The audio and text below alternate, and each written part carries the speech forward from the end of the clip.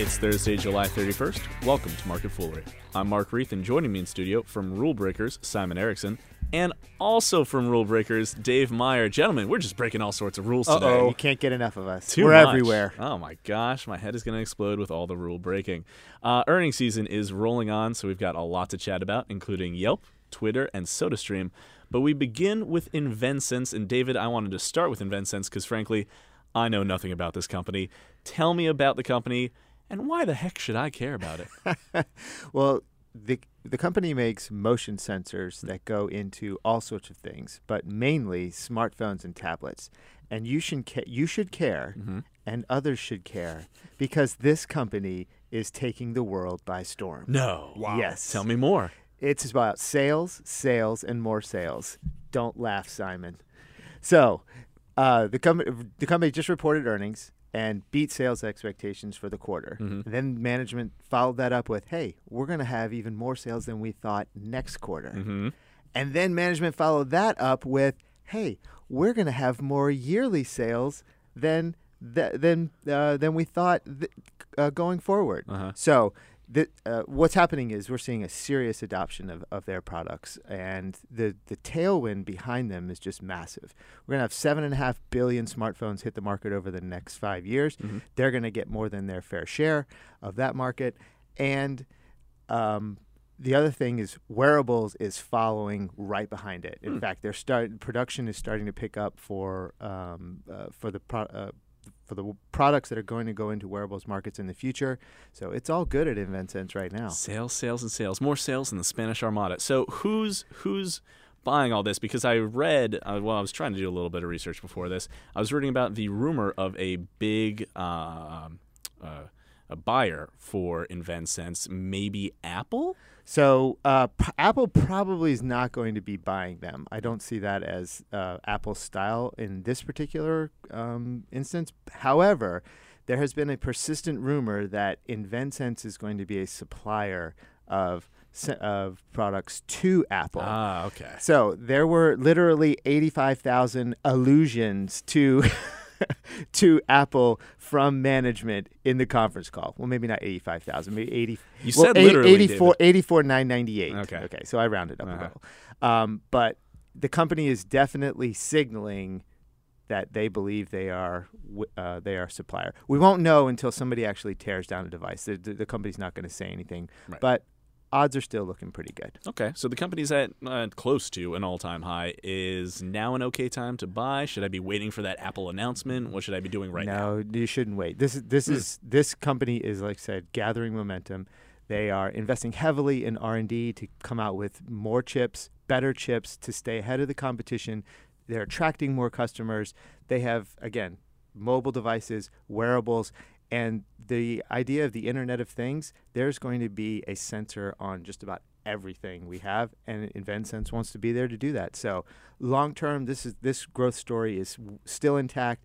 I don't really care about where the stock is relative to its highs. You want to own this company. Sales, and sales. Let's keep talking about some momentum and talk about Twitter, which just had one heck of a quarter, Simon. I mean, my goodness. Revenue, this is the big number that everyone's talking about. Revenue jumped 124%. Where the heck did that come from? Well, obviously there's more sales than the Spanish Armada, Mark. This is another Rule Breakers pick that we really like, and like you said, operationally they're killing it. Revenue was up, driven by ad revenue, which more than doubled to $277 million. And where is that ad revenue coming from? Well, obviously advertisers want to go where the users are going. So let's track that back to the monthly active users for Twitter. Hashtag awesomeness on this. Their monthly active users increased 24%, now $271 million. That's only the registered active users of Twitter. We think that the audience that's actually looking at tweets and is not an active user is 2 to 3 times as large as that. I'm in that audience. You've got the users, you've got the advertising. It's a platform for success. Okay, now to your point, so last quarter there was a slowdown in the number of users who were on Twitter. This quarter, obviously, a big boost. When that slowdown happened, people were ready to call Twitter dead. And now this big boost has happened, and it's up, 30% in the last couple of days. There's just so much back and forth with this stock. What's an average investor to do? Look at the long term. Let's not get caught up in the quarter-to-quarter expectations of how many percentage users we're supposed to add in this one quarter that's 3 months. Twitter is a platform that's going to take time to get those users. If we're looking at this in years instead of quarters, I think that you'll do all right. 500 million tweets a day. How many of them were yours, Dave? Outgoing, 0. Zero? I'm a lurker. Come on. I will say I use it as for content curation. I have a lot of people that I follow, especially in the technology realm, and there's just tons of good information out there that I get every day as a result of Twitter. There's an interesting board post on the Rule Breakers boards as well. A member said, "I've been getting very specific targeted ads running through my Twitter feed." And at first I was like, oh my gosh, he's going to say they're annoying. And he said they were spot on. That's a great sign. That's exactly what Twitter wants to do. They want to use all the information that they gather from your tweets, figure out what you're interested in, and then work with an advertiser to give the right message at the right time to the right audience. And from today, from the recent performance, they're doing it. There you go. Simon, how many followers do you have on Twitter? That's a goose egg, Mark. That's a big old goose. I'm not a Twitter user. You're a Rule Breakers guy, but you're not even on Twitter. I'm making more than 2,000 people very sad by not tweeting. Come on. We're on pins and needles waiting for your words of wisdom. Twitter shareholder, though. Twitter shareholder, not a Twitter user. Gosh, the lurkers over here. I'm looking at my own. I'm following 300 people, but I only have 200 followers. I think that's a little sad. Follow me, fans, at Christmas Reef over on Twitter. Wonderful. I love your name. I know, right? Yeah, a little bit of a play on words. Better than that Spanish Armada pun. All right, let's keep going with SodaStream, which just reported a pretty mixed quarter. And more than ever, it seems like a tale of two companies. You have Europe and the Middle East doing great things, and then you have the U.S. doing not so great.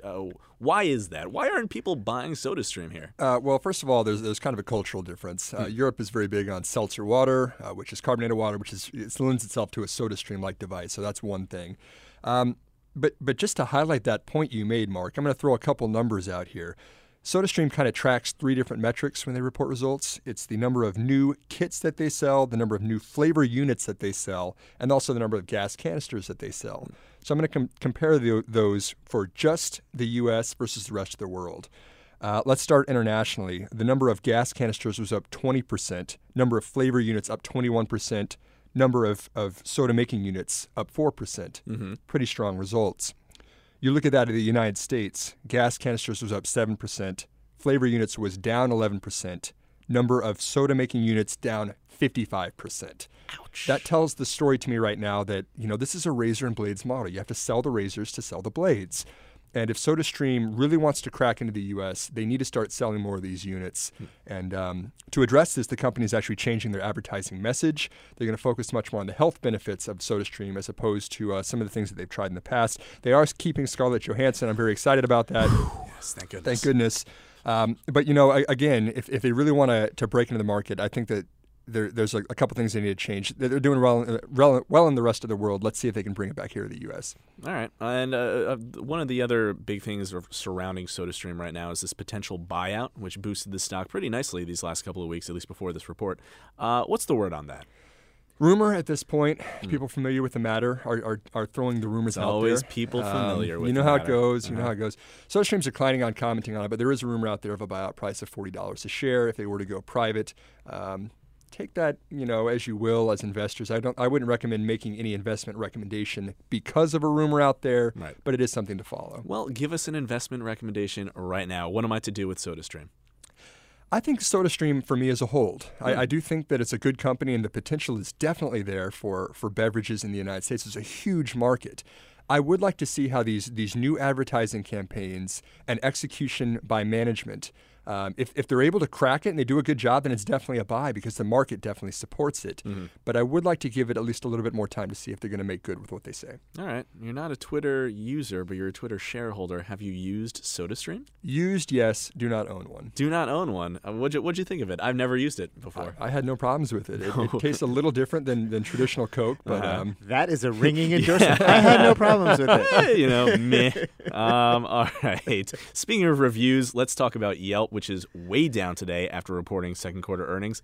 David, what happened with Yelp? Of course, it blew away expectations and raised guidance. Oh, yay. Yeah, that's exactly the opposite of what down we thought. 10% today? Yeah, I honestly don't know what the market was looking for, but the company did report very strong numbers, both in sales, more importantly, on engagement. More people are coming to the Yelp site. It has 138 million monthly active users right now. That's it. That was a 27% increase. More importantly, they're becoming more engaged on mobile.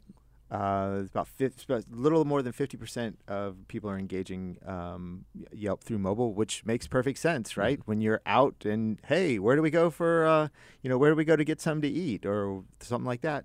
Pop out, get out your smartphone, pop open the Yelp app, and see what's around you. I usually pop open the Google app. What's a Yelp supposed to do against a search engine giant like Google or one of the other millions review sites out there? So it's very interesting you should ask that because there was a recent article from eMarketer saying that the trend is not mobile search, but mobile apps. Okay. So here's what's happening. People are getting on their devices and they're not necessarily going to Google or Yahoo. Or Yahoo, Dave. Sorry, that was funny. Ask Jeeves. But what they're doing is there's the apps that people are putting out are so good now that you can search very specific things, right? If I want to get something to eat, I can go to Yelp and see what's there. And the over the past year, the trends have started to reverse, meaning less search on mobile, more use of the apps to get what you want. So it's a trend that Google I'm sure is aware of, right? And that investors need to be aware of, especially for companies like Yelp. The trend is Yelp's friend. Okay, so do we just follow the trend? Do we give Yelp a 5-star review? Yes. 4.5. Oh, no wow. one ever deserves a 5-star review in my book. Harsh but fair. Yeah, harsh but fair. I do think I do think the company is worth buying.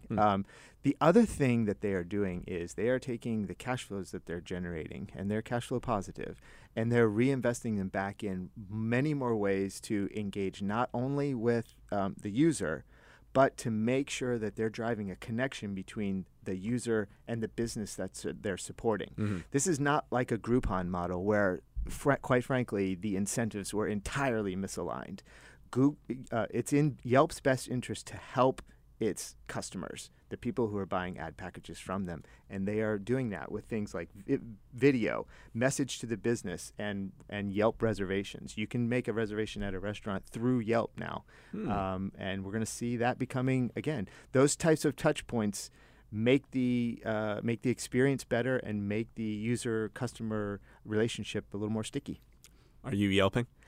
I do Yelp. Well, you Yelp, but you don't tweet. So my goodness. But again, I don't send out my reviews. I'm a lurker. I'm a user.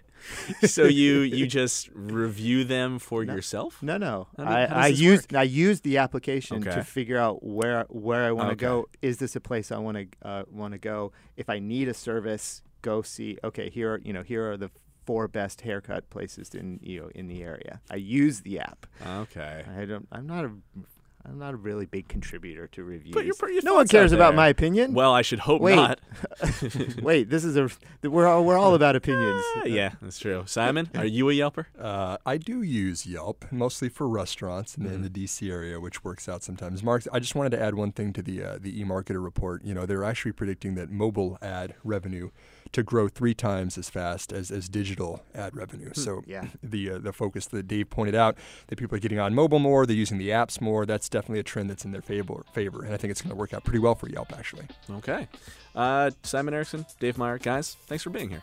Pleasure, Mark. Thank you. Thank you. As always, people on this program may have interest in the stocks they talk about, and the Motley Fool may have formal recommendations for or against, so don't buy or sell stocks based solely on what you hear. That's it for this edition of Market Foolery. The show is mixed by Dan Boyd.